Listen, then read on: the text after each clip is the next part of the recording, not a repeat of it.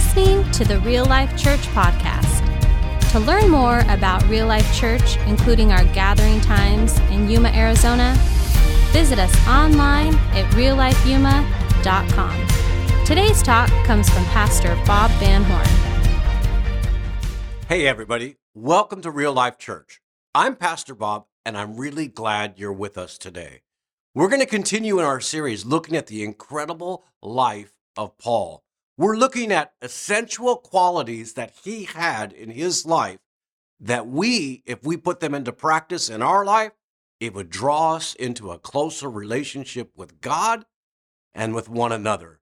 We've looked at the essential qualities of surrender, joy, grit, boldness, and last week we looked at leadership.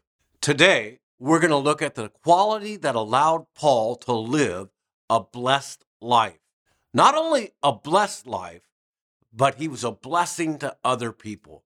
The essential quality we're going to look at today is the topic of generosity. Matter of fact, you could start off this morning by being generous. You could be generous right now by sharing this message with the people that are in your friends list. Go ahead, be generous right now.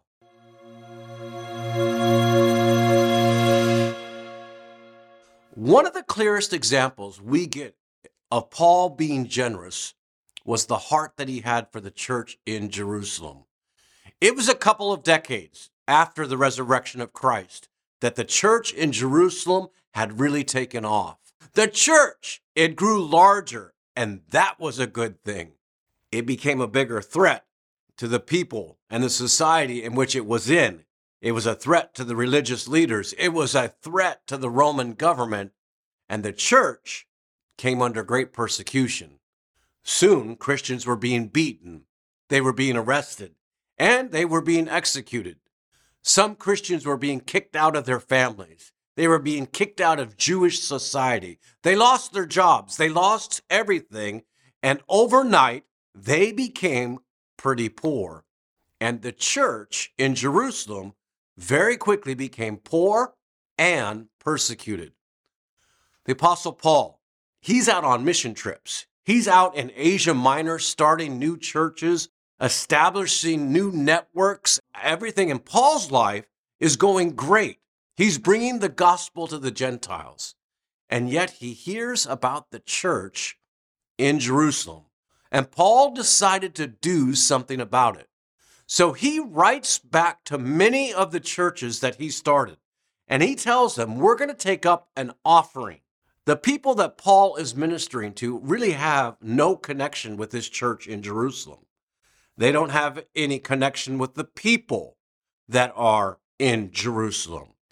But because Paul says that we ought to help this church, the people were going to take up this generous offering and send it back to this church whom they had no dealings with. Paul lived a very generous life, and he led others to be generous at the same time. I want you to examine yourself. Would you describe yourself as a generous person? Are you a blessing to other people by the things that God has given you? When we're generous, it grows our faith. It helps stretch us to realize that our generosity is about blessing other people and not keeping it for ourselves. We're going to start off in 2 Corinthians chapter 8. Paul writes this little phrase here, and I want to read it to you. He says, since you excel in so many ways in your faith, you're excelling in all different types of areas. You're gifted speakers. You have great knowledge, Paul says. You're enthusiastic. You love. And all that's important. And then he kind of challenges them. And I want to challenge you this morning. And he says, I want you to excel also in this gracious act of giving. So why is it important for you and I to be generous and have this quality of being generous? I think of a couple different things. First of all, when we're talking about being generous, we're talking about, well, money. And I know right away when we start to talk about money, some people, maybe not you, but some people, they tighten up because they think that's what church is all about. They're asking for money, they want money, etc., etc. Well, I'm not doing that. What I'm talking about is the principle behind being generous. And when we're generous, we show God and we show other people that God is in control of every aspect of my life. See, a lot of times we want to hang on to our money. You work hard for it.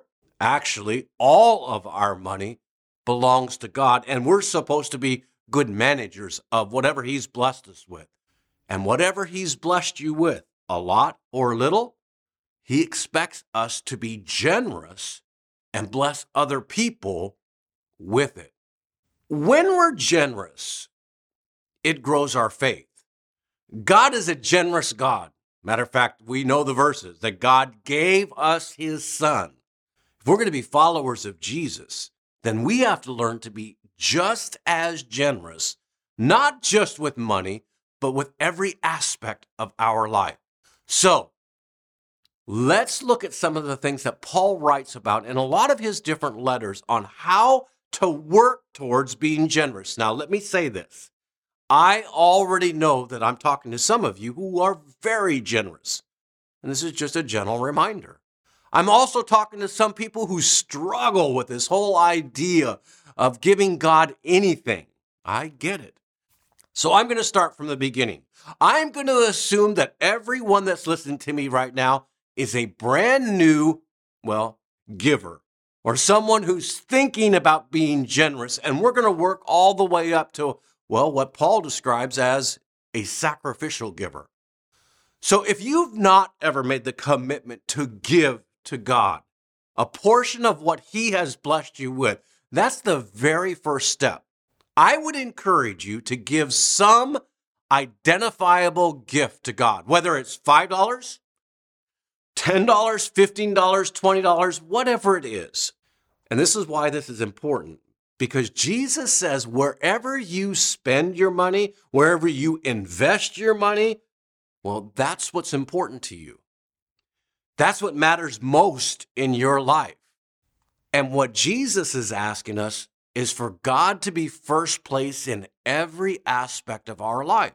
So you can start off right now by just saying, I'm going to give this one-time gift to God to begin the process of beginning the steps in order to be that sacrificial giver of God. What's interesting is that's what they were doing in Paul's time, is they were going to take a one-time gift and they were going to give it to the church in Jerusalem. Here's the second thing. Once you decide to give a one-time gift, you recognize as being a follower of Jesus that we ought to regularly give. As income comes in, we should regularly give to God. There's a passage, again, in 1 Corinthians this time, that talks about on the first day of the week. Maybe you knew this or not. They always got paid on the last day of the week. When the work week was complete, that's when they got paid. And Paul says, as a matter of priority, here's the last day. On the first day of the week, you should set aside a portion of the money you have earned and give it back to God. That's going from one-time giving to God to regularly giving to God. And that's a step in the process. When I became a Christian a long time ago, I started out giving that first gift to God. And that was kind of a step from going here to give initially to becoming a regular giver. Me recognizing that God had priority in my life and that He needed to be a regular part of my life and that God would bless whatever I was giving. The third step in this is determine or dedicate all of your finances. It's the principle of tithing. The tithe is 10%. That's what the actual word means. To dedicate your finances and committing to tithing. People will ask me, Pastor, is tithing a New Testament principle or an Old Testament principle? And if we're New Testament Christians, why do we have to go by the Old Testament principle of tithing? Well, believe it or not, tithing is also in the New Testament. And I can't see anywhere that Jesus removed the tithe. Matter of fact, I think just like Jesus did in a lot of different ways in our life, he upped the ante. Paul said that we ought to learn to be generous givers because of what the scripture says to me is the very basic minimum that we as followers ought to adhere to. 10%. A lot of people say, well, 10%, man, if I make $1,000, that's like 100 of it right away. And what you're saying to God is you trust him. You're trusting him to take that 900, go farther than the 1,000 would. And I could give you testimony after testimony after testimony of people who have learned to tithe and God blessed them over and over and over again. It's a hard commitment. I teach what I call the 4-month challenge, and I challenge them to give 10% back to God for 4 months and see if God doesn't live up to what he says he will do in the scripture. If after 4 months that God is not taking care of you, giving you more than you need, you've not been able to get by, whatever that, I'll give you all 4 months back. It's like an interest-free loan. But that's how strongly, really, I believe in God, that God will take care of you when you trust him with your finances. There's an Old Testament passage, and this is what God says. When you do that, when you honor him, he says, I'm going to open up the windows of heaven for you and pour out a blessing on you. And I've seen that happen in my life. And I can march people up here who have practiced this principle, and they would tell you exactly the same thing. And then God ends this whole passage with it, and he says this, try it. Put me to the test. See if it doesn't happen for you. Let's look at this last step that Paul talks about. Let's say, okay, so you've given something for the first time. Now you're giving regularly, which is good. You've dedicated your finances to God by bringing him the tithe. And the last one, it's learning to be a sacrificial giver. When we see a need, we help fulfill that need. Above what you're already given, we don't divert. Above what we're already giving, we bless other people. And Paul says that we ought to learn to be generous givers. That's something that comes, with practice. And when we can learn to be generous givers, and when we are being generous givers, man, does your faith grow. And not only that, you feel good about what you're doing because you're helping someone else who has a need. So what about you today? Where are you at in being generous? Are you like in the very first stage where you can give something? Or are you already regularly giving? And look, I'm not asking you to send money to Real Life Church. Send your money to where you worship. I give it to the instrument of the local New Testament church in which I attend. And that's what I believe God has asked all of us to do. Maybe you're sitting there right now and you're saying, you know what? I can't do this. Then I want to be a church that helps you. Would you let us know? Would you email me, bob@reallifeyuma.com? I have financial counselors. I have people that can help you to establish a budget. I have people that can help you get on the right track so that you'd be honoring to God in all of your decisions and all of your financial decisions. So if we can be of any assistance to you, please don't hesitate to email us and let us know. I want to close with this piece of scripture.